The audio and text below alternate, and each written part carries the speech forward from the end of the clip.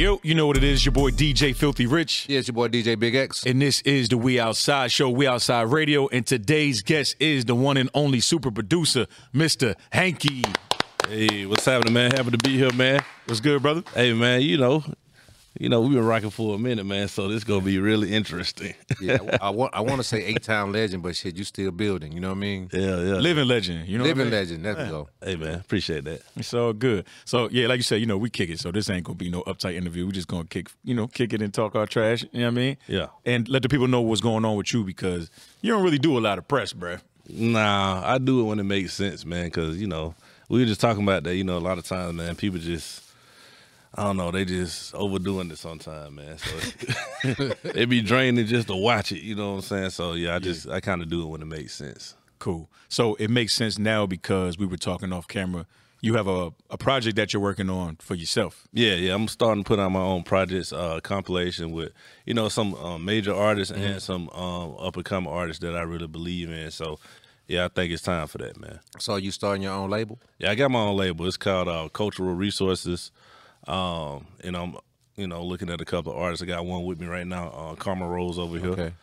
So y'all gonna be hearing a lot of new stuff from her real soon. Okay. Yeah, I'm bringing it to y'all first, new music, money, all that, the whole nine. We like that plug. We like that. You know what I mean? Sound good. Dope. So we got a lot of people that may be new to you or they've really been jamming to you for a minute and probably just didn't even know that you were making these beats. So the first one I think that got you popularity was it the California record or was it something before that? Oh man, it was a whole nother era before then. Yeah. So take us back to the beginning. So now the beginning for me, man, starts out with my homie Collar Part. I started out with them producing under them with the label Collar Part Music. So a lot of the earlier Soulja Boy records, Shopping Spree with Gucci and Yo Gotti. Just really, honestly, just putting that first album together, especially that second album with Gucci Bandana, Kiss Me Through the Phone, Turn My Swag On, literally recorded that whole album. You know what I'm saying? Just really instrumental in that. Hurricane Chris, and then my first major placement was with Jeezy, the record What You Talking About. Went kind of crazy, you know what I'm saying? Okay. And then really what started really around that time, I started working with J Money during the whole futuristic era. First name, last name. Yeah. First name, last name. Futuristic. Say Bow with VIC. Then we did the Wobble record. And that what that did. So Wait, Wobble was you too? I was part of that whole thing. It was cool. It was cool. It's like it was just a big old party. Yeah. Wobble, you could hear it in the music. It was just a big old party. But then came Walk Around the Club, Fuck Everybody. That went crazy. And I did a record with Lil Chucky called The WAP when he was still with Young Money. And then a little bit after that, that's when the California came. Then Luke Nasty, that whole era came through. Then we did a little Duval record, Living My Best Life. I'm missing a whole bunch of them right now, but Yeah, you skipped a few. I skipped a lot of them. Yeah, but that's a lot. The ones That's a lot. You dropped a lot of haymakers though. Yeah. I'm trying to. It's crazy. I got to start writing it down. That's a crazy thing to forget your own records. But then came the City Girls records. Right after the pandemic, came with Twerkulator. Then Good Love currently with Usher. So yeah. A lot of mixtapes. A lot of mixtapes. So that's the difference between a producer and a super producer, guys. You know what I mean? When your resume is like that, you just keep throwing haymakers and haymakers. That's a super producer. You forget a lot of them, man. And this, I apologize to the artists I forgot, man. But it's been a while. Because I was going back and you was talking about Wobble, right? And I was thinking about when Wobble first came out as a DJ. Everybody didn't necessarily just jump on that record when it first came out. Not at all. Like that record kind of took a year and nobody was really pushing it, and it was kind of like, and I know you was kind of like you said you was a part of it. What kind of made that record take off? Oh man, it was Big just, Girls. Yeah, man, it was just like I said, that was during the College Park days, and man, we'll go in the studio, man, and just it was a party, man. Like matter of fact, we just left from that studio, and it was the same kind of vibe, just everybody in there just vibing and whatnot. But it was a lot of Patron. a lot of big girls. Yeah. You know what I'm saying? You can't look Patron and big girls. You got a party. That's it. You can't go wrong. So, like working with College Park, which is AKA DJ Smurf, he comes from, like, he's legendary here in Atlanta. What was one of the biggest things you took from working with a legend like College Park? Mainly, man, it was just work ethic, man, and not necessarily get caught up in the hype of stuff, you know, because a lot of times as a producer, we don't necessarily, you know, these artists, they come and they blow up and, you know, they go to the Breakfast Club and they, you know, they get, you know, they say they did the song themselves, you know, the whole nine, you know, so they're totally responsible for everything, you know what I'm saying? So if you're not focused and, you know what I'm saying, that'll really eat at you, you know what I'm saying? But, you know, you just kind of learn to just keep working, man. Do the work and forget about it, and it'll work out. Yeah. I want to speak to that. So you're right. I do notice that. Like a lot of artists, it's all about them. Not disrespect to the artist, but they always forget about the producer. Like I remember somebody saying one time, it's kind of like the DJs. Like, and we go in there, we're like, yo, if we cut the music off, you can have all the girls you want here, but it ain't no party. I think the artists forget, like, without these beats, bro, it ain't no song. Right. So is there a part of you that feels like I said, you don't do a lot of press. You know what I mean? So I know you have your tags in your beats, which I think is always good. You got to do that. You know what I mean? I was going to say, is there any other things that you want to tell producers so they make sure they do get their shine, because the artists will forget about you? Yeah, man. I mean, honestly, I would love to do press with the actual artists, you know. That would actually make a lot of goddamn sense that we are doing the songs together, but, you know, you're in the trenches together doing it when they ain't got a record, you know, and they struggling, and you a lot of times you write and produce and put the whole thing out, and y'all know I work my records, you know what I'm saying? Oh, yeah. So you do all of that, and then when the shit blow, you know, you got to look at it on the Breakfast Club. You're like, damn, that nigga did the Breakfast Club. You ain't even getting a phone call or nothing. And then they do the Breakfast Club and don't mention you. Don't mention your name. They give the hairstylist, The weed man. the weed man. Everybody get a shout out. You know what I'm saying? Yeah, I think that's why we kind of biased with our show too, because I know a lot of times, because we're DJs, a lot of times I might say like, well, who's your tour DJ? Shout them out. Or who produced the record? You know what I mean? Sometimes some people be like, oh man, I can't remember who produced that song. And I'm like, damn, bro. Like, It should be wild, don't it? it is crazy. It's really wild. It's really wild. Because you was loving that beat in the studio. Yeah. I mean, and this is, you know, I get it, man, because, you know, I don't know if it's labels telling them or if it's just the artist. You never know. You know, it is what it is. Because we all know, and this most of the time, if you're not a part of the situation and they can't monetize off of it, you know, it is what it is. I get it, but it's wild, man. It's really wild. Yeah, I know. I mean, I just find it funny they just forget you. You know what I mean? Like, we hung out doing the record, we recorded the record, we had all these moments doing the recordings, and then now the record blew up, and now It's wild, man. you don't even remember me. Yeah, I mean, they remember you because they need another record, you know? No, they don't remember you till they need another Oh, record. yeah. Does the price go up when they come back? Oh, it's not the same price. Nah. Yesterday's prices. I mean, I ain't never really had no problem with that part of it, man. But you know, it's just, you know, Respect. yeah, I think it's that. But you know, I would rather do press when it counts. You know, we all did the record together. We all a part of it. We all should at least do one major. Right. You know what I mean? So let me ask you this, because I want to, every time I see you, and I be at New Music Monday, being a fellow producer myself, I wanted to ask you this. When you found that wave, when you did the Colonel Loud record, right? The Maze record. Was that the point where you can really say you found the Mr. Hanky lane? Some people, like, it depends on, like, during that Travis Porter era, a lot of people say it was that. It just depends on who you ask, you know what I'm saying? Because I identify with that, like from I've been knowing you for a while, so Right. I know all the stuff you did with College Park, Right. But for me, the Mr. Hanky for me was like the identifier was Colonel Loud. From that point, that was your sound, because I seen everybody kind of try to copy your wave, Man. and everything. So at that point, I was like, oh, they really trying to do Mr. Hanky. Yeah, You know what I'm saying? yeah. I mean, because, you can say that because even then at that time, man, like, people was like, man, that's a sample, man. You shouldn't do no samples. You shouldn't do no samples. And even to this day, man, you know, people be like, man, the artists don't want no samples. They don't want this and that third. And then they come out with a sample. Yeah. But samples are only things that's familiar, though. That's what people don't understand. Like, even when, that's why sampling was so big in hip-hop in the early 90s, because all we did was sample hits. Yeah. And I mean, it's a part, because I used to be a DJ as well. So I get it, you know what I'm saying, to where, you know, like y'all in the club, y'all got to, you know, keep the money flowing in the club. So you take that same element, that same, you know, that same mindset and put it toward making records. Right. So when you went in the studio with Lil Duval, right, and y'all got ready to make that record, and I was just imagining the vibe you had being a producer, right? Mm-hmm. And this is a comedian. Mm-hmm. You don't never know when he's serious. So, but Duval's an artist too. I gotta give him that, because I think he might be the first.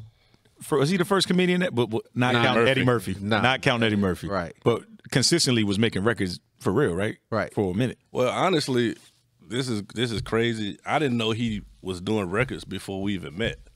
Oh, you didn't? You never heard of them old them songs? No, I just, you know, I knew him from the silly stuff he would do on the internet. Yeah, so. and that's why I was asking you that, like, as a producer, going into making Smile, right? How did you take him serious to give him a beat to go, this could be a hit record?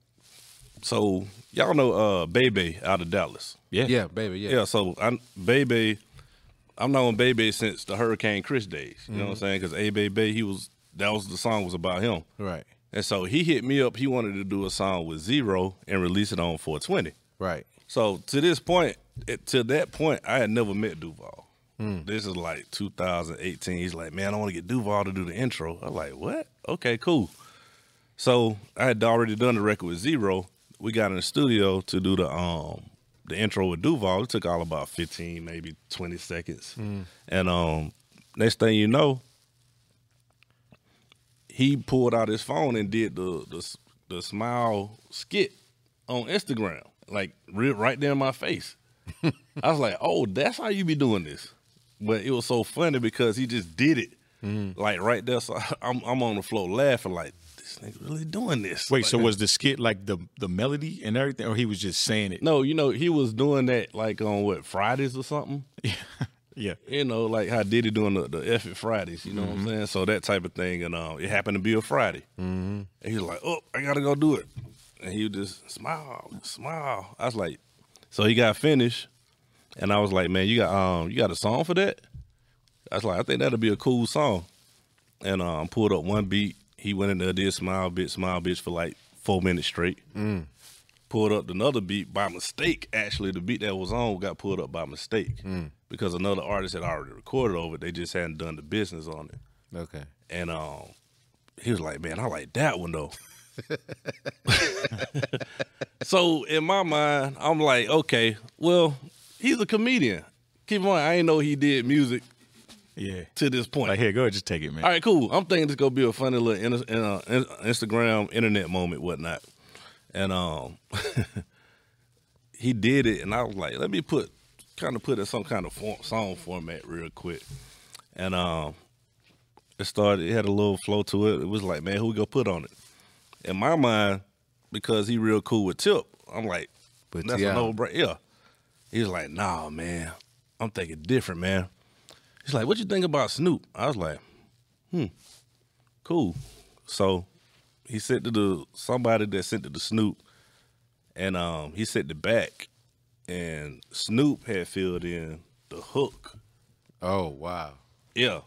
So none of that, nobody told him to. Snoop did it on his own and did the verse. That's dope. I mean, he liked it. He liked it. Right. So we hooked up to the studio the second time. This was the first time we got in the studio. We got in the studio a second time, went over to Patchwork. I go to the restroom, and I come back, and he's singing, I'm living my best life, I ain't going back and forth with you. So I'm like, what's that? He's like, man, this is how I feel, this is the vibe. I said, we need to put that on throughout the song. That's the vibe right there. And Ball Greasy, he FaceTime Ball Greasy right there on the spot. I said, man, you better see your vocals. This thing ain't finna go crazy. Yeah. And that was it, man. That's crazy. Record. So By mistake. By mistake. But like you said, I didn't even know he did music like that until we put that out. And then I'm going online. I'm like, oh, he got other songs. Yeah, he been doing that. He been doing this. Yeah. Only thing I think I knew about when he did the BT The BT Awards. The Cypher. the Music Soul Child thing he did on Comic View long time ago. Oh, damn, I forgot about that. Yeah, that's the only thing only kind of reference I had. Yeah, of him actually singing. So that's what it was. Because in my mind, when I'm hearing that record, I can only imagine what the session was like. You know what I'm saying? High as hell. Yeah, man, we was both at patchwork. Pride died laid to the side. It was me and him and the engineer. Oh man, it was crazy. Nah, that was a super, super big record. And that was right out the pandemic too, so the timing was good, right? Nah, this is before the pandemic. Before the Yeah. But it went through the pandemic. It kind of got hot during the pandemic. Yeah, because everybody was depressed. It's like, yeah, we do need to smile, man. It's terrible. That's dope, man. That's dope. So it was California, then Smile was big. Now we have the City Girls. Well, it was Luke Nasty in between those two. He had the Might Be record and the On the Way record. So you did both of those? On the Way. On the Way. Okay. Sample records too, right? Yeah. Yeah. Yeah. That's why I say that. Like at that point, that was kind of like the signature. Yeah, I mean, because California was it was big mainly because of Dolph being on it, and it was so different for Dolph. Right. You know, he had just had Preach. It was just a hard street anthem. Then he come with on top of this. It totally messed people up. Because like even when you look at that now, right, and I'm asking you as a producer, think about a situation like for artists like a Colonel Loud. It was a great song for him, like as being a hit song, but it benefited more for Dolph. Mm-hmm. So as an artist, how do you work around like another artist outshining you on your own record? Well, I mean, be honest, like, and Colonel will tell you, man, like when we first did the record, he tried to sell it to Dolph because he knew it'd be bigger for Dolph. Right. But at the time, I don't think they was looking at it like that. And the record started going up the charts. It hit like number 13 or something, like number 13 or 11, about to be top 10. And that's when Dolph and them called back. It's like, you still want to sell that record? Of course, Colonel like, nah, bro. We good. We'll give you another one, but yeah, nah, we good on that. Because I know the first time I heard that record, I was like, I knew that was a hit record. Yeah. Like, as soon as you heard it, you knew just the feeling of that record. It was a hit. Yeah, I mean, I actually, when I heard the sample, I think I was in a department store. Oh, wow, on Edgewood. On Edgewood. Good old Edgewood. They was having a playlist party, and I was sitting at the bar taking shots. You mean where you hook your phone up and play songs off your phone, right? Yeah. That was, like, to me, that was like one of the most unique parties that I had ever been to, because until I walked into the playlist party on Edgewood, the whole party was guided by people hooking up their phones and playing songs off their phone. It was a vibe, man. It was real. It was dope. And people really got good taste. Yeah. Yeah. You know what I mean? Like, damn. But some people didn't. Yeah, I think that was funny about it, too, because somebody get up there and play song. Like, man, turn that shit up. Pull his phone out. Like bro, somebody, you got to buy everybody drinks, bro. yeah, You're like, that ain't the vibe. Like, you killed the whole vibe. You know what I'm saying? But somebody played that original sample that night. Who? Yeah, somebody played, I don't know who it was, but they played Frankie Beverly Mays Wheel 1. And I was sitting at the bar for my third or fourth shot of tequila, and it hit me. I was like, man, if I do this, that was it. Went to the studio that same night, knocked it out. That's dope. You know what I'm saying? And I wanted to ask you this too, because you're producing, you kind of mold a lot of the sound of Atlanta too. Like right now, it's a lot of artists, Atlanta's not putting out a lot of artists like they used to. What do you think some of the problems is as far as the music is concerned? What direction do you think we need to be moving in as far as the music? The main thing, I think people just got comfortable. You know, it turned into more of a hustle than it did an art form. Mm-hmm. And people really stopped trying to create stars and just try to start hit licks, you know. Mm-hmm. I'm just put, you'll go in the club and people that never had anything to do with music, they'll walk up to you, hey, man, I'm doing the music now. Boy, we get that all the time, man. That's why I started laughing. Like, yo, don't you sell crack? Right. You sell crack, don't you?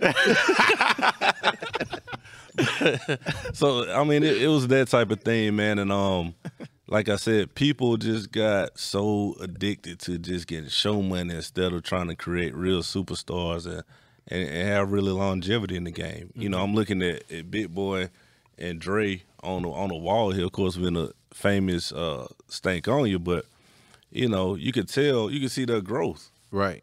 Yeah, a lot of these, a lot of the artists coming out, they don't care. They just like, hey man, I'm trying to hit my lick and keep it moving. Right. Artistry, yeah, there's no artistry. No artistry at all. So do you think, I mean, there's really a lot of levels to that, right? So as a producer, do you think a lot of these, can you blame the producers too? Like, do you feel like sometimes they might just send these artists the beats and they just take the beat and do what they want, and they're not being produced? Do you think that's part of it? That's a huge part of it, man. Because we live in this culture now, like, I don't understand it. They be like, send a beat pack. Like, what the fuck is a beat pack? But what I'm actually, as you being a producer, is it really, are you producing the record if you just send the beat? No, you're not. You just sending beats. Yep. But and that's why I asked that question, because in my mind, if you're not there to produce the record and the artist is actually recording the vibe on top of your track, he's actually producing the record. There you go. So I love this. Let's break it down for the people out there or the up and coming producers. I'm doing air quotes for the people on the radio. Producer, right? Describe the difference between a beat maker and a producer. Like, what does it take to produce a record? And to really produce a record, like all the records that I've named and the ones I forgot that were hits, they were actually real productions. You know, each artist will tell you, we had some kind of real communication, some real focus on what we're doing. You know what I'm saying? It's just not like just saying, just send me some heat.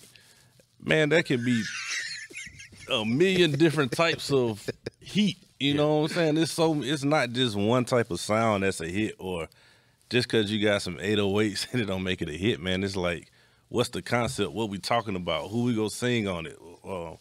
Like, it's so many different variables that actually make it make sense. And that is such a lost art, because they just like, hey man, send me a beat pack. I was like, bruh, I don't work like that. Right. And that's my disconnect with a lot of the music now, is like, even when I listen to artists and I listen to albums, right? It's hard for me to listen to an album because I'm only listening to tracks. Mm-hmm. I'm not listening to a project. I'm not listening to something that was conceptually put together. I'm actually just listening to, okay, I recorded 24 songs. This is the best 12 out of the 24. There you go. Yeah. And then you can tell. And they don't have no cohesiveness or nothing goes together. Nothing connects. Nothing Nothing has you going, okay, this symbolizes this is the identifier that I can take this song and identify with this artist with. There you go. You see what I'm saying? And that's why you've had in the city and all of these other markets as well, artists have a huge record for the summer or whatnot, and you don't hear anything from them. I was going to say, so I feel like even as DJs, right, it's more of a singles-driven industry now. Like, people don't even know how to make projects. They're not even thinking about making projects. Like, there's artists that's been out for like 5 years, and they ain't put out an album. They just putting out records. But we had some artists that came by one day, and he was just like, I asked him, I'm like, why haven't you put out an album yet? He was like, why would I put out an album when everything is single-driven? It shouldn't be that way, though. It takes away from the art. I mean, but they trying to get their money. So but it don't, in my eyes, it ain't making no real money though. It don't make any sense to put out an album. I mean, it's like this. It's like, okay, it's almost like the argument people have all the time. I just think we just have a lot of misinformation going on right now. Who say that all the time? We being guided by YouTube University and what my cousin them said, I mean, it's crazy. It's the wild, wild west right now. You saw the whole situation with Gucci the other day. Right. Yeah, man. Yeah, it's just people have this misconception about if you're getting millions of views, they equate each view with $1. Not even close. Right. $50,000. Right.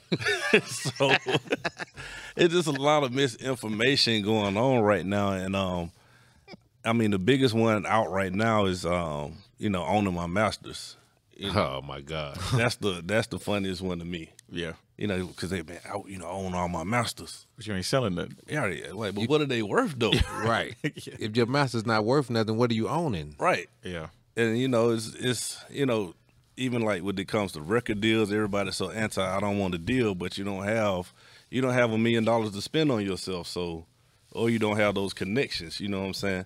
Even if you got the money, if you don't have the right connections, you gonna spend way more money trying to figure it out. Right. So you think I should ask him the question? It's now? definitely time. He segued right into it perfect. All right, He so didn't even know it. I know what y'all doing. So I gotta ask. So I gotta ask you the question, right? We're gonna put you in the artist space. Let's do it. All right.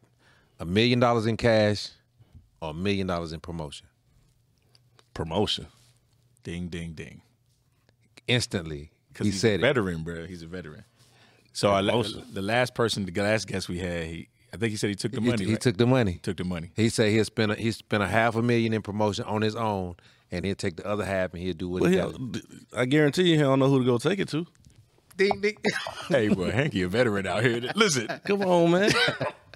that's it.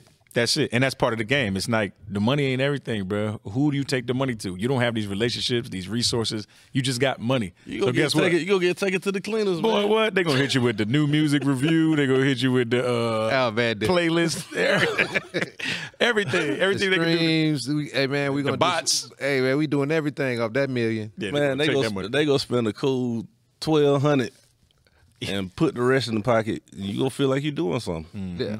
I mean, and this is what I think a lot of times, and you would know this better than anybody, being that you dealt with a lot of independents.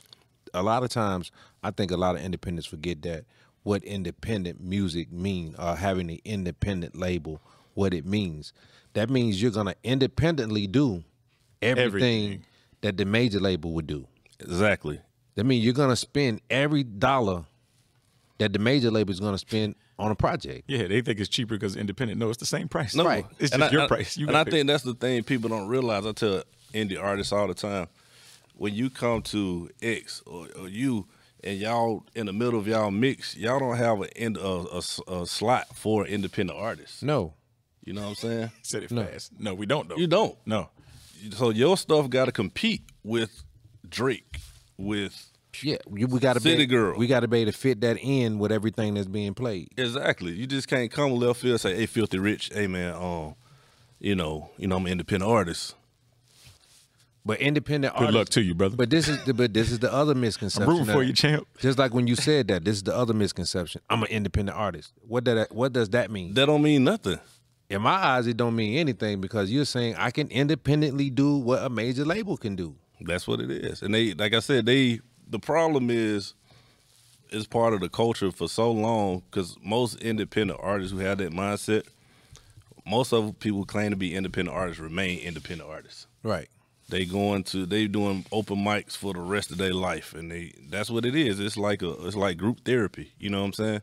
Right. Like on Mondays or Thursdays, they go to the local bar, and they doing that shit. They playing that song for the next 10 years, you know? Yeah. And so some of them, that's what it is. That's what they want. But and they don't understand, at some point, the people that they say are part of the industry, they were independent at one time too. No doubt. You know what I'm saying? Future, Migos, all of that. They were once independent artists they rose. Right. Yeah. And they connected with the people that could help them get to that point. Right. I think a lot of time people forget that same system and those same people that helped those people get in those positions are still out here. Yeah. You know what I'm saying? And I think, like, when you say the misinformation of what goes on between YouTube, Instagram, Facebook, and all the social media platforms, that's what misguide a lot of the artists and really send them on a path of destruction. Yeah. I mean, because, like, I tell people all the time, the internet helps introduce records and artists, kind of, sort of, because you have some records that pop or go viral on Instagram,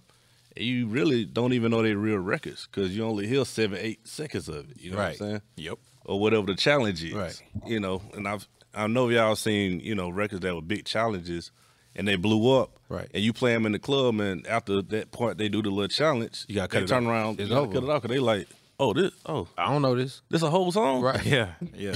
Which is terrible, for real. It's like a 15-minute like segue. That's it. It's Yeah. like, It's a commercial break. yeah, 15 seconds. Like, here, you better get it in. Then they looking for you to switch the record after that. Yeah, that's all they wanted. Yeah. Yeah. That's a challenge over. Put that next challenge on. Yeah, yeah, which is bad. But I want to stick to the independence part too for a little bit too, because I think, Like, I love independence, period. I think everybody should own their own stuff and move the way they're supposed to move business-wise. But I think the narrative is messed up because when people say they're independent, they be like, oh, man, he blew up like that. He didn't blow up independently the whole way. Like, there's a partnership has to come in. You got to partner with somebody if you don't have the money. Like, there's really no way around that. Even if you got the money, like I said, you don't Relationships. You don't know a Big X. You don't know a Filthy Rich. You know what I'm saying? But they leave that part out when all these guys are like, I'm independent, I did it. Like, nah, not that way. And I say that too because as Coalition, we had to understand too. Like when we first started, we was kind of naive to the game. Like when we was playing those records, we felt like when we played Future and we played Migos and all those things, even though we did play a major part of building the foundation for those artists in the club, with playing them and really playing them a lot. You know what I'm saying? In the club, that built the foundation for them. But once that record went past the club, it was other people that laid bricks on that record. Mm-hmm. You see what I'm saying? And that's what I think a lot of artists now, especially here in Atlanta, they forget that once that record gets to a certain point, you got to start letting other people start laying bricks on that house. You know what I'm saying? I mean, and that's like, I'm glad you said that because I had a conversation with somebody the other day. You know, because we have this whole mentality. Everybody got this mentality against the whole industry. You know, like, oh, I did it by myself. I ain't signing no 360 deal. I ain't signing no kind of deal. You know, and they don't understand. Like, honestly, that's not a bad thing for you because if they're saying they're going to get you endorsements, this and then the third, they kind of give them an incentive to really push a button on you. Right. You know what I'm saying? So a lot of times, it's like I said, so much misinformation out there. It's crazy. But also too, Hanky, you know, it's promotional parts of the game that has to be taken care of too. That a lot of artists don't know that, you know, those things have to be paid for. There's actually no way around it. It's gonna happen. Even it happens for Beyonce. It happens for the biggest artist that's in the game. So those promotional things that have to happen, you can't get around it. You know what I mean? So as an independent, even when you get signed, those same people that are working those big records will work your record as well. Exactly. Yeah. I mean, that's the same thing, you know, but people don't realize this, over 60,000 some new songs they get added to? No. 100,000 a day. 100, I stand 500,000 by the end of the week. 500,000 new songs a week. In 4 weeks, that's 2 million records. Yep. Every day. And most of them are rap. Yeah. Most of them are rap. Yeah, so if you think, you know, even if you have an amazing record, man, you have to put something with it to kind of put it above everything else because that's a lot of music. Yeah, I posted that the other day on my page that now is over 100,000 records that come out a day. There you go. And what I'm saying, if it's 100,000 that come out a day, out of that 100,000 records, at least 50 to 60,000 of those records are rap records. Yeah, easily. You see what I'm saying? Cut through the fluff. So Independent rap records. yeah, but this is what I'm saying. How do you cut through? Promotion, man. Promotion, and relationships. But everybody, and this is what I said to the last artist. I said, now, if we're talking about 2 million records that come out every month, right? Everybody's doing the same thing you saying, promotion.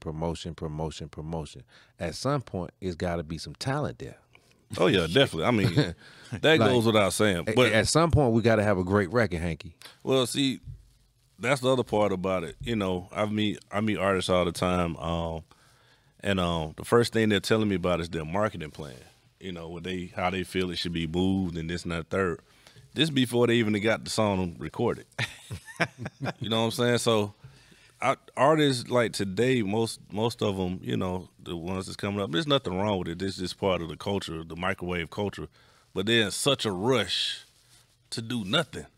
I was about to say the same thing. They be like, hey, man, we got to get the song done, I'm like, for what? Where's it going? What we doing? Who's demanding it? Right. Right. You know what I mean? Right. It became, you know, speed over accuracy, you know, and that's not how it works. So I see that all the time. So I got this thing that I do with the DJs, right? And I gotta ask you this. I call the new music of Atlanta now that they're making now, I call it hookah lounge music. That's just my term. Some people say they don't understand what it is, but I'm saying they know what it is. I don't think I'm looking for club music. I'm looking for that energy, the Atlanta energy. Right now, everything I hear is like, let's sit down in a section, get a bottle, and get some hookah. Pop some perks. Or if it's in the daytime, brunch music. Right, you see them for the dudes wearing brunch boots. Brunch boots. Brunch boots and fedoras. What you know about the brunch? That's a fact. So they say I'm lame for doing like labeling it that, but I'm just saying the music just is not. A lot of the music right now don't have any energy. It's not a young or old thing to me. No. I'm just looking for the energy of the music. And I think that's what I've been trying to do with the records, especially with like Twerkulator and Good Love. Because like I said, the tempo's gotten so slow. I mean, because everybody's smoking. Like you said, they popping pills. Oh, or and did I mention there's no dance floors in Atlanta At all. there's no dance floors anywhere in the world. Yeah, I don't think it's just here no more. Yeah, it's lounge culture everywhere. Standing on couches. sections everywhere. Yeah, standing on couches and paying $300 for Bel Air and whatever else. Started that. We know who started that. Oh man, I ain't gonna say his name, but he used to park cars. Yeah. Yeah. Yeah. But I don't blame him. Shit, I mean, I'm gonna make that money too. So Yeah, you got to get the money, but it ruined the party, especially as DJs. Like, think about this, X. Like, remember it used to be easy. Like, okay, midnight about to come. Boy, I'm about to go crazy. Oh yeah, you knew yeah, everybody. Now it's like, damn, man, it ain't giving me too much. I'm gonna have to play some old music to get it popping, or some Mr. Hanky music, because that's why I'm kind of grateful for producers like you now, what you're doing, because as a DJ, it's not fun, bro. Like, I can't play trap music all night. And I love trap music, but somebody got to get some asses shaking around here. You know what I mean? So I thank you for that, because you're making it easier, because it's hard as a DJ to turn up. I appreciate it, because like I said, I used to be a DJ as well. And I remember I was in the club one day, and when it came to like the whatever the twerk portion of the night, they were still playing Juvenile, Back That Ass Up, Chopper Style. You name it, like it was just the same 5-6 records. Some records, like, man, somebody years old. Yeah, at least. It's just it's the same thing I was telling my man the other day about the R&B nights, right? You know the songs they gonna play. Yeah, I bet you can name off the top 5 songs. Oh yeah, Can't We Talk? Campbell, I'm Going Down, Keisha Cole, Love. They go cut, and when she sing Love, they go cut the music off. So the crowd sing a cappella. Yeah, it works every time. Like, we know what listen, I do it. Shit, y'all ain't giving me enough ammo. Where the singers at? What's that song? Weak. It's SWB, yeah. Yeah.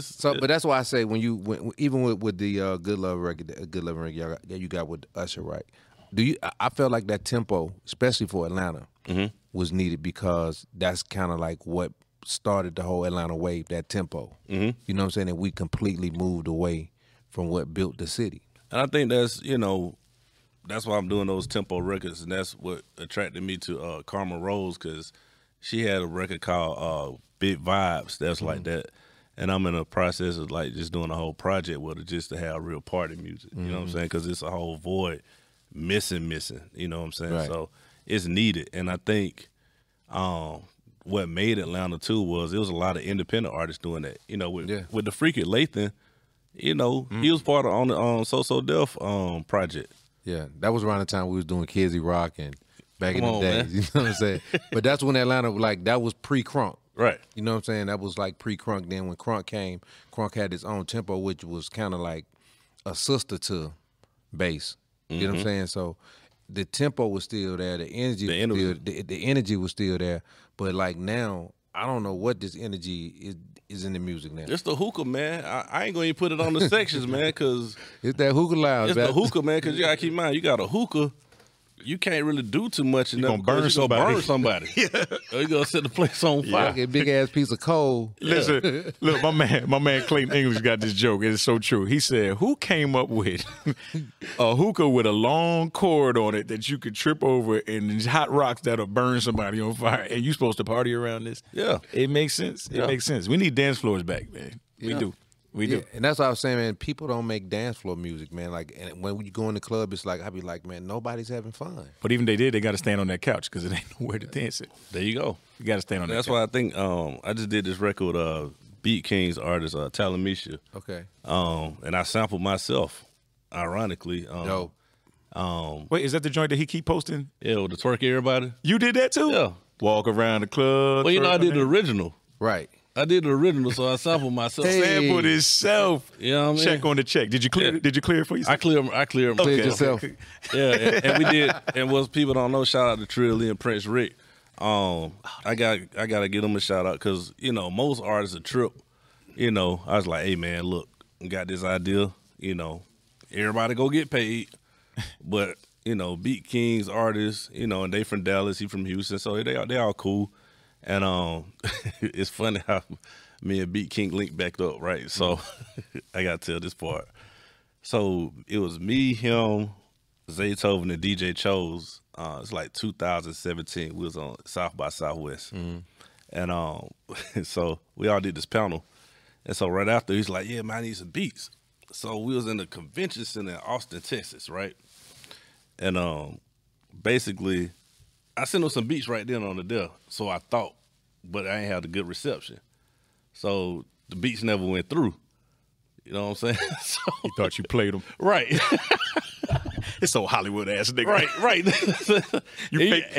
Y'all know how he is. He like, man, I just gotta tell you, man, I ain't fuck with you for a minute. I said, what?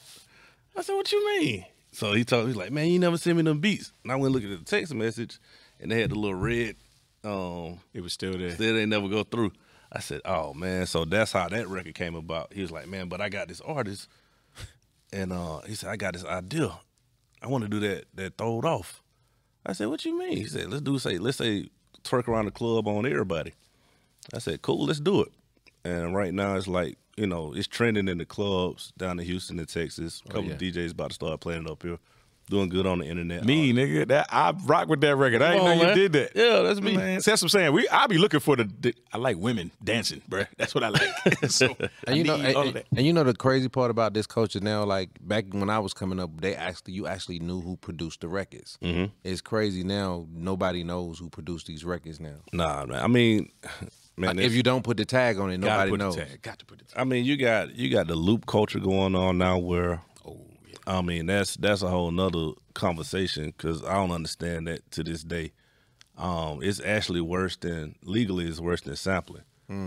Because I've seen situations to where, you might have think Rich sent me some loops, but Rich don't know where he got them from. So it's two other people tied into it, and they all want $10,000 a piece. Guess what? That beat ain't gonna get placed. Right. Ain't nobody finna play $70,000-$80,000. So are they selling loops now? Is that like the new thing? I think they just sending them to people, man. Because I just started getting like emails and like, yeah, man, and it's got like loop packs. Yeah, it's just 4 or 5 different loops or whatnot, and you look on the email thread and it's like 1,000 people on the thing, like a chain. I'm like, I'm not using none of this. So, and that's what I notice now about the production now, even, and it's, for me coming from back when you either knew how to play or you didn't. You know what I'm saying?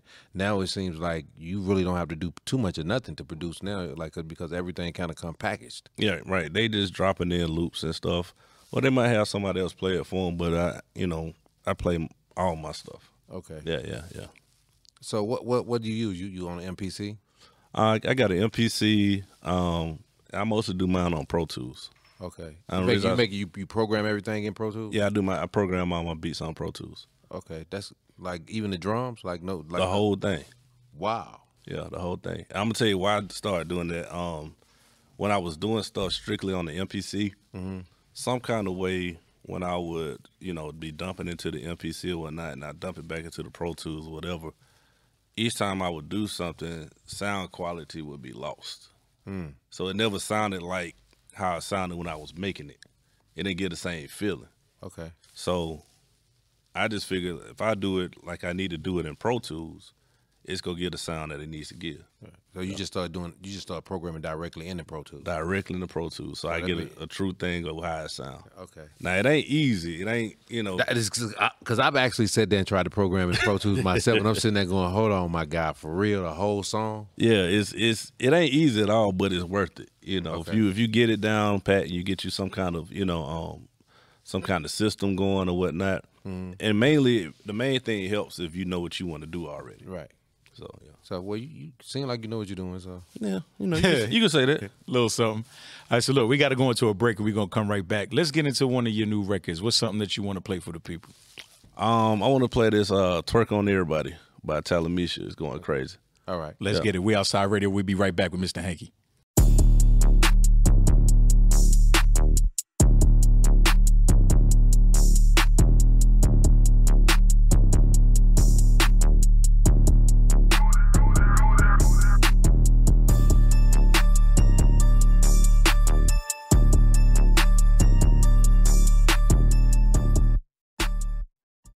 Yes, sir. It's your boy DJ Filthy Rich. Yeah, it's your boy DJ Big X. And we are back. This is the We Outside show with our special guest, Mr. Hanky. What's happening? And we got Karma Rose in the building. What's happening? What's going? All right, Hanky. So tell us about this new artist, Miss Karma Rose, that you're working with. Like I said, man, I'm working on a project, and like I said, I'm tapping in with a lot of dope artists, and it's probably one of the top ones, definitely. Her energy, that party music we talking about doing, that's what she do. The good vibes, because she talk about it all the time. She's like, man, people don't dance. Literally the same thing we just said, you know what I'm saying? So, most time people say that, and you trying to, you figure it out, but she got it instantly. Her whole vibe like that, man. So where did y'all meet? How did y'all connect? Because I know it's hard to get with Hanky as an artist. Like, how did you get his attention? First of all, let me tell you, I didn't even know what a hanky was, okay? She said what a hanky was. Look, I know, because that's what it was at the time. Because when they was like, Mr. Hanky, I was like, that's a crazy name. But no, he was working with Tiny, big homie Tiny, over with Stroud. And then when they told me. With Ray Daniels. Yep. And when they told me about the record, it was like, Stroud. He was the one who was like, you need to get over there and get with Hanky. Yeah. I could put you down. So I just started following him, and I reached out myself. And shout out my boy Stroud, man. Shout out to Stroud, because he always put a good word in, for sure. But I reached out myself. Dope. So it was like a DM or what? Instagram. Yeah. Yeah. Instagram. I kept trying to get with him. His schedules, he's a busy man. So, when time allowed, it finally worked itself out. And it was perfect timing, too, because I feel like at the time I was trying to get with him, I didn't have a real direction for myself. I was still trying to figure out what I wanted to put out and what direction I wanted to go. Did I want to be a people pleaser? Did I want to do what I wanted to do? What I felt like, because I feel like somebody needs me. It's somebody out there that needs a me. They need to see you. They need a me. They need a me, for real. Yeah. I'm what's missing. So Hanky, it was more about the sound. Like, was it the? It's the sound and the confidence, man. Like, like she was just like, hey, man. What we doing? I was like, all right, cool. And she played the record, the music. All the music was what she said it was, so it just made more sense than anything. I didn't have to tell her she needed to do something that people can dance to or nothing. That was her whole goal in the first place. So it was a perfect fit. Dope. So I know with the female wave right now, right? Are you more, is the music hypersexual? No. So, no. I'm more of I try to keep it a little PG-13, it's rated R still, but a little PG-13, and that's just because I really would like to make time capsule music, for real. I want some music that people could play at their barbecue, at their family reunion type deal, you know what I'm saying? Okay. I'm saying some stuff, but minimum cussing, you know what I'm saying, in certain songs anyway. So right now, what would be your main audience? Everybody. Everybody, it's for everybody. So your music doesn't really cater toward females, don't lean more toward both. Okay. Both. Men like my music, women like my music. I cater to everybody, and that's just because it's all about how you present it, all about how you say it, how you deliver it, what you're talking about. You know what I'm saying? I'm not throwing my coochie in their face every 2 seconds. You know what I'm saying? And I'm not saying that's sex why sells, but right. That's not the only thing that I have to talk about. Okay. So what are some things like? When you work with different producers, now Stroud is my man. He's fire. For sure. So when you work with different producers, you learn stuff from them if they're producing you. So I know how Hanky gets down in the studio. I've been in the studio with him. I've seen it. What are some things that you think you've learned to level up with working with him? You want to know what's crazy? We actually haven't got to work yet because I've been putting stuff together, and it's kind of like when I hear something I like, I send it to Hanky phone. And so now this recent record that I got, is like that's how we really are doing the startup. It's this record. He heard the beat. He's like, it needs some structure, and so we're just taking the whole beat, scrapping it, keeping the entire song, but he's about to put the feels to it. And so the main thing she's gonna learn is, like structure to a song. Like she got it. It's a dope record, but it's just a long one song. It don't break or breathe or nothing. But what she's saying is gonna work. So I gotta ask you, like, what most journalists will ask you, right? Like, if I had to compare your sound to somebody, who could I compare it to? Karma Rose. because I don't sound like anybody. I have my own voice. I could believe that you can turn me on and you'll be able to tell that that's me. You know what I'm saying? Okay. And also, he told my me he told me the confidence is there, so I'm hearing that. Oh yeah. I'm hearing the confidence. Can't tell you shit, huh? and I think when the project does finally reveal itself, that y'all gonna love it too. Because I just was hearing y'all talk about, people putting singles together. You know what I'm saying? And that's really what they do. And I tried to actually put work into mine. I put a concept behind it. I told a story, and it's I brought some 90s back. So Right. Are you from it's here? just a concept. You from here? No, I'm from Chicago. Oh, Chi-Town. Chi-Town. But I would just say Midwest because I'm Chirac. from Chicago to South Bend, everywhere in the 2-hour radius. Okay. Yeah. But- we moved a lot. And I ask females this all the time because I feel like a lot of times when you hear music from females, right, everything is hypersexualized. Nobody really talk about a lot of the things that go on with females, and I think there's a lot that go on with females every day. Really? And I think Really none of true. that is like really put in the music now. Everything is twerk, everything is sex, everything is my coochie. Yeah. But what about the day-to-day things that women go through that are never talked about in music? But Right. that's because they don't know how to talk about it. Because Well, Every- we can't say that because we had artists before that did it. no, I'm not saying everybody. Okay. I'm talking about a vast majority. Okay. Most of these people that are becoming artists, they're becoming artists for money, for some fame, for some jewelry, for some BBLs. Okay. They don't care about the art. That's what's missing. They don't care. All they want to do is, you see, everybody sounds the same. Everybody's Right. saying the same thing on a different beat. Right. So if they actually would just think about what they want to say and then put it together and practice your delivery, practice makes perfect. But again, doubt. they're not doing it for the art. Okay. Do you think, as a female, though, the agenda is getting pushed on you, and you feel pressure that you have to do that? Like, even if you make this good music, do you feel like it'll be received the way it's supposed to be, or you feel like it's an uphill battle because you are so different? I feel like it's always going to be a battle, and I just align with myself. Okay. It's just me. It's just me. That's it. Okay. And when I say it's just me, like, I don't see what everybody else doing. I see it like I'm listening to it. I'm, actually going out and seeing these people perform, but I'm not seeing them with my music. You do what you do, I do what I do. That's what makes me great. Okay. So I think the thing that's gonna make our situation work, because of the kind of music that she does, y'all know, like, it's certain DJs that get certain records. Mm-hmm. I think a lot of people make that mistake. They just say, "Oh, I'm gonna just take it to the DJs." Man, that dude played 21 Savage and Future all night. right. He ain't gonna get your record. He ain't gonna get your record. You know what I'm saying? That's a huge part of when I did California. I knew to bring it to y'all. Right. Because a lot of y'all, most of the coalition DJs are actually musicians as well. They get it. Right. Y'all get it. You know what I'm saying? So I knew I could bring it to y'all, and look what happened. Right. Well, and that's part of it too, is really understanding the record. I think a lot of times when people break records and they go service the DJ, you got to kind of know who to take that record to, like you're saying. You know what I mean? so Like right about that. you know if you go take it to a funky, he's gonna understand what a California is. He's gonna understand what a smile is. He's gonna understand the impact that record is gonna have when he play it in the club. Exactly. Where if you take, like you said, a record to a guy that ain't playing nothing but trap all night long, he ain't gonna get those type of records because he know he's not gonna get that type of response when he play it. Exactly.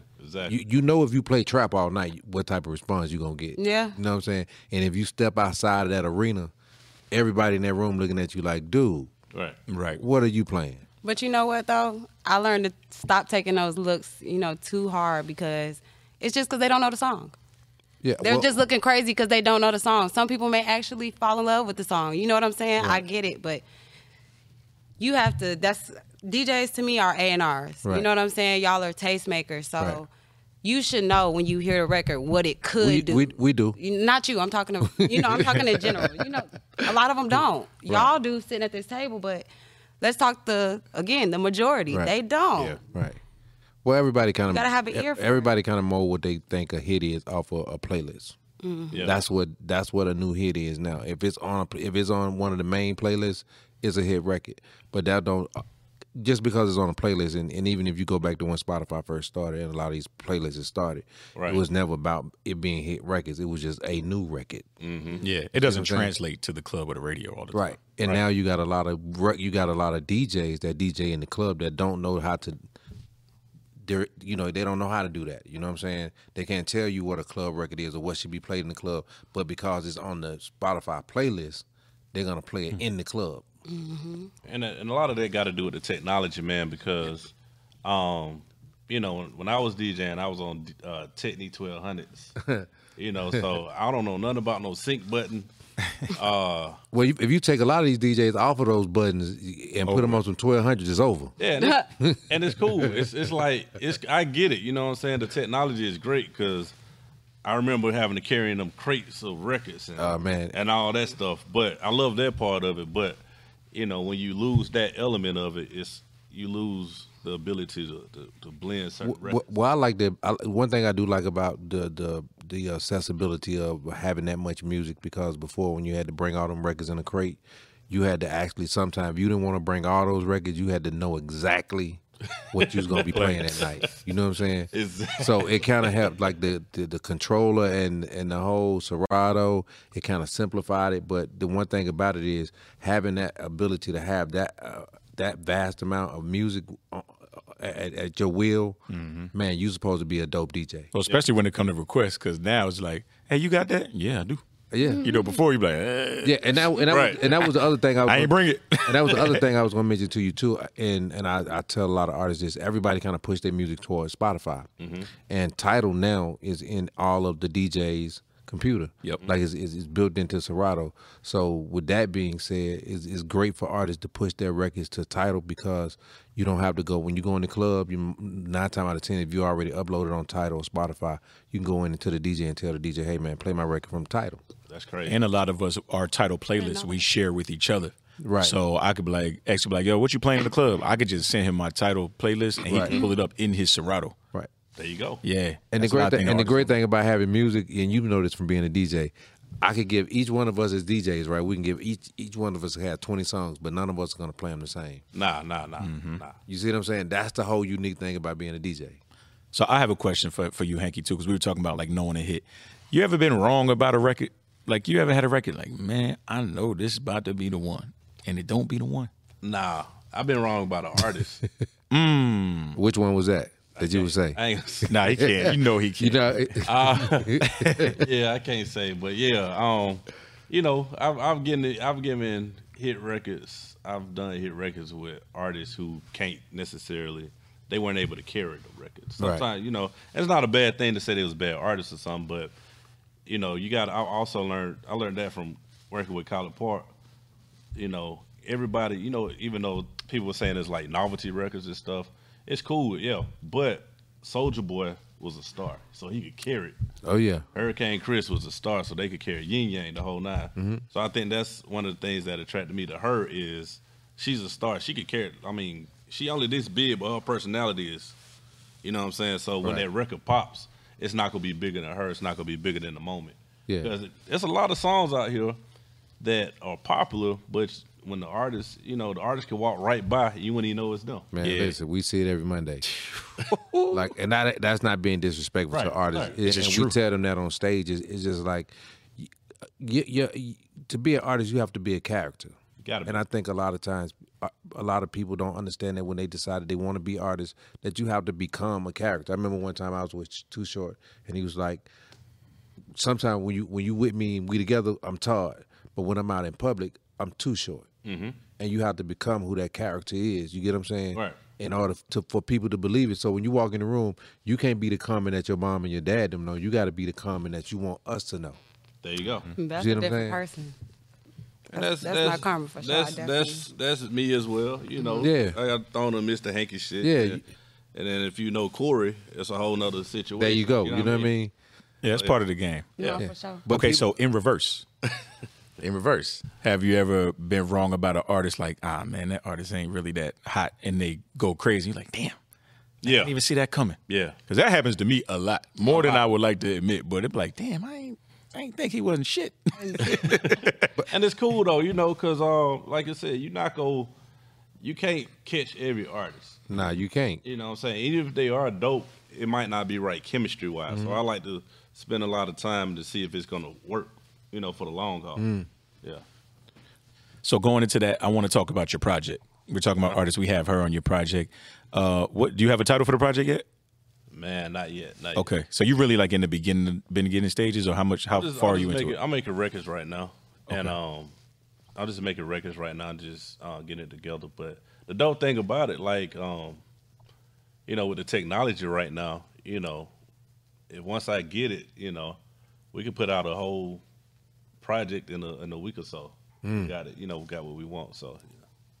Do you know how many songs you want, or is it real organic? You just like, you know, when you got it, you got it. Yeah, it's gonna be super organic, man. Yeah. You know, I got people like my homie Beat King. He don't know it yet.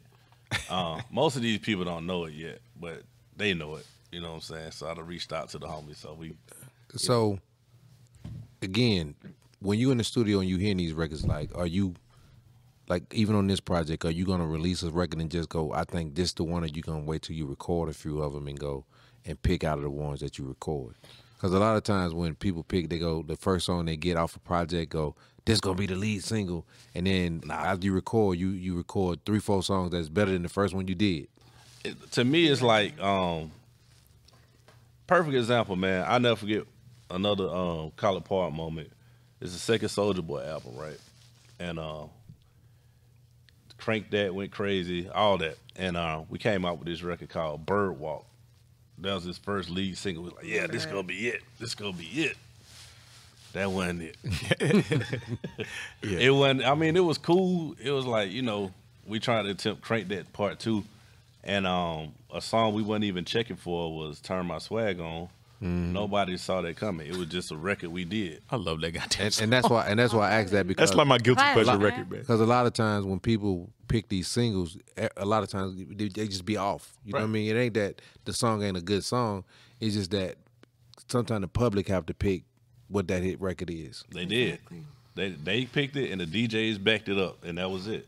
Yeah. That's why it's good to put out a multiple records sometimes too, because you just don't know. Like, it's sometimes when people come to New Music Monday, we want them to perform 3 records so we can help them pick between the 3. The guys that come, or the girls, the artists that come and do one song, we just be sitting there like, damn, I want to hear something else, because we don't know if that's really the one. Nah, be honest, like that one song they walk in here ain't it.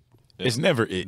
It ain't it. But one thing I like about people that think they got that one record is the confidence that they have in that one record. They really believe that when they walk through that door, everybody in this room was gonna go crazy over that record. And it's crazy to see how DJs react, and they go, And you thought that was the one. and I hate to see that face when Filthy or one of the guys go, man, you know, you could have played, you know, a couple other songs. I'm gonna tell you who the worst one. Filthy is bad, but Smooth. And what's my man be drunk down here? Double D. Double D. Between Smooth, Double D, and Filthy. Because Filthy, he just go look to the side. He was like, Yeah. I be trying to hide my face, but I'm not good at it, man. Yeah. It's just not. yeah. And see, and the thing I like about, you know, everybody go, man, why you let Double D do that in the room? I say, hey man, dude is giving this honest feedback. That's how he honestly, and he's qualified to give feedback. He's in the club at least 4 or 5 nights a week in Atlanta. Right. Facts. So why wouldn't you want to get his, you know, Honest, uncut. his honest, uncut. Hey, you can't feedback. pay for that. You see what I'm saying? And a lot of times, I don't think he'd be off a lot of times, but you know, Yeah. because you got to think he's in some of the most, you know, I ain't gonna say ratchet, but some of the raunchiest clubs. And it's after hours too. Right. So, you know, there's a certain vibe for the after hours. He's seeing the people who for they really are. You know what I mean? Right. Facts. Like 4, 5 in the morning. Man, come on. Yeah. When you see somebody at 4 or 5 in the morning, you seeing who that person is. Real them. and they liking exactly what they like. Yeah. Yeah. Yep. So I want to transition into something that you've done that's really big, especially here in Atlanta, for everybody in Atlanta. You have a situation with the Hawks at State Farm Arena. Yeah, so I'm responsible for the in-game music for the Atlanta Hawks. What that means is basically in the NBA is the only sport that you can actually play music during the actual game. Right. So But during defensive possessions, you can't play music. You only like do defensive chants and stuff like that. But when the Hawks have the ball, Right. those beats that are playing, those are my beats. Oh, get out of here. Yeah, Okay. yeah. Because listen, the crazy part about that, I know they do that in like I went to a game in Milwaukee, and they was playing the the little point guard. His name he's number 21, and they was playing the 21. Won't you do something for me? And they would play that like while they had the ball, and I would notice like when the other team got the ball, Nothing. Well, yeah, they do that because if they let the home team play music while the visiting team had the ball, they'd be playing all kind of crazy stuff. Yeah, fuck you. They'd be playing all kind of cartoon music or whatever. Just it's crazy stuff. But yeah. But that's big though. How did you get involved with getting your music played at the State Farm? Like, how would you go about doing that? Oh man, it was just networking, man. I met Melissa Proctor, who's the chief marketing officer of the Hawks, so we got real cool. And she's like, man, congratulations, you did this and that and third. And one day I remember we was just talking about work, things we had going on, and she was telling me, you get flagged on social media for posting other people's music or videos and stuff. So apparently it's become a problem with the NBA. They're getting, I guess like lawsuits or whatnot. They was getting lawsuits, and it's like, well, I wish we just had some beats that we can play during the game. I was like, well, let's see what I got some beats. Right. Yeah, so that was it. It all went down in like 2 days. That's fire. That's so hard. Wow. So a lot of producers don't think about that too. It's like there's so many ways to get money when you can make music. Come on, man. You're just not thinking outside the box. Yeah. You know what I mean? Sync licensing, movies, TV shows. And that's one of the things, like when we had you on the conference last year, that was one of the things I wanted, like even with this year. I think I'm more about giving information now opposed to doing showcases and those type of things. Not that they're not needed. Right. I just think like when we first started this conversation, the misinformation, now we need to make sure that everybody sit down and get the right information and from the people who's actually doing it. Right. I think a lot of the information that's being given is from people that have never seen a record contract. A lot of people have never worked a hit record. They don't know half of the shit that they're telling people. They don't even know what they're doing, and they're giving this information to other artists like this is what they've done all their life. You see what I'm saying? So it's not fair to people that actually do it, because these are the people that have actually walked in those shoes and did the things that they say they can do, and they really need to be in their life. They really give their information to these artists, so these artists will have the right information to do what they need to do to get to that point where they want to be. And I'm with that, man, because I think that's why a lot of, like you said, I don't do a lot of press like I should. But I think that's why I ain't really have nothing to say, because it was just so much crazy stuff, YouTube University. People just saying crazy stuff. I just, like my song say, I ain't have time to go back and forth with these niggas. Right. You know what I'm saying? Right. Like, I'm not going to argue with you. This how it goes. Like, yeah, I mean, and that's where it is now. It's like, why argue when you got 100 cats gonna come behind you, and they're gonna go against everything you saying. come on, man. And everybody got and the crazy part about it, this is the other thing I was talking to Funky about. A lot of artists just feel like it's gonna be this button that they're gonna push, and everything is gonna just go the way they want it to go. Man, I cannot tell you how many artists they have this I don't know, they have this perception that everybody that they work with have an app on their phone that they can type their name into and download their music to and press a button, and then you take off. Just that simple. Right. And when they say the machine, they really think that it's a real machine. Right. Yeah. They don't understand that machine is all of us, the physical machine of everybody that we're talking about in that network that's got to help and push that record. Because every artist that you've seen that's been successful have used that network of people. All of them. I'm telling you. That's the whole thing. All Like, of 'em. even to this day, when you're talking about every artist, when you're talking about Future, you're talking about Lil Baby, you're talking about Megan Thee Stallion, it's a network of people that are in place that every artist that you've seen. And I think went that's to the that crazy part to me, man. Like, it's crazy. You come into a New Music Monday, you'll see Drummer Boy, you'll see Zaytoven, you'll see me. Right. All these people who doing stuff consistently, and you have people who've never done it that don't think they got to come to New Music Monday. Yeah. Right. Right. Yeah. If the biggest of the biggest can come, why would you, as a new artist? And I was here when Glorilla came and did her new song. What's the one? Tomorrow. Tomorrow. Right. Yep. And of course, nobody was feeling it at the time because Fuck Nigga Free was so hot at the time. But she still came here, performed all her new music. Right. And this is one of the hardest artists in the world. So that should let you know something. Right. And she came and did. She played Tomorrow, and I think she had just released it. Either No, that it week. wasn't mixed either. That was Right. the rough. Yeah. That's how new it was. Right. And this is what I think a lot of people took away from her tweet when she gave that tweet. She really wasn't dissing us. It had stuck in her head so long what the DJs told her that would help that record to where she said, "Look, I got Cardi B on the record. Now look at it." You see what I'm saying? I didn't take it as a diss because nobody in the room dissed her. They just said, "Hey, we want another song like Fuck Nigga Free," which is only right when that is the biggest song of probably the last 2 summers. Easily. Easy. You see what I'm saying? And that song is still being played right now. Right. And now so is Tomorrow. So shout out to Glow. Right. Yeah. Yeah. But that's what Shout I'm out to her. For real, that's my cousin. Not for real. That's my play cousin. Like I'm happy for her type stuff. Like, you know, you be happy for your I know. cousins. I'm That's what I mean. messing That's with all. Like, you know, you be happy for your I was cousins. about to be like, "Oh man, it's your cousin." No. We ain't related. We ain't related. Make sure you keep that in there. We are not. But I related. think that's a key point, man. Like you know, one thing I've learned and one thing I've seen, it's almost like a routine, like in sports. Like, you know, the LeBrons and all those people who win, you know, you start seeing the same patterns. You start seeing them in the same rooms. You start seeing them over and over again. And it's the same thing in this, you know. You start seeing Filthy Rich out. You see X out at certain places. You see Funky out at certain places. Like I said, Zay, Mike Will. You just see all these people in the same places. And the crazy thing about it is, we all out here like we ain't did nothing. Right. Because that's what it takes. Right. Right. Because we still working. Yeah, because I think that's why I don't remember most of the records, because I literally do records and be like, what's next? We on to the next. Right. It's on to the next. It's a moving piece of work. Like everything we do. Like when I look back at it now, I'm looking at 15 years and I'm going like, man, where did the time go?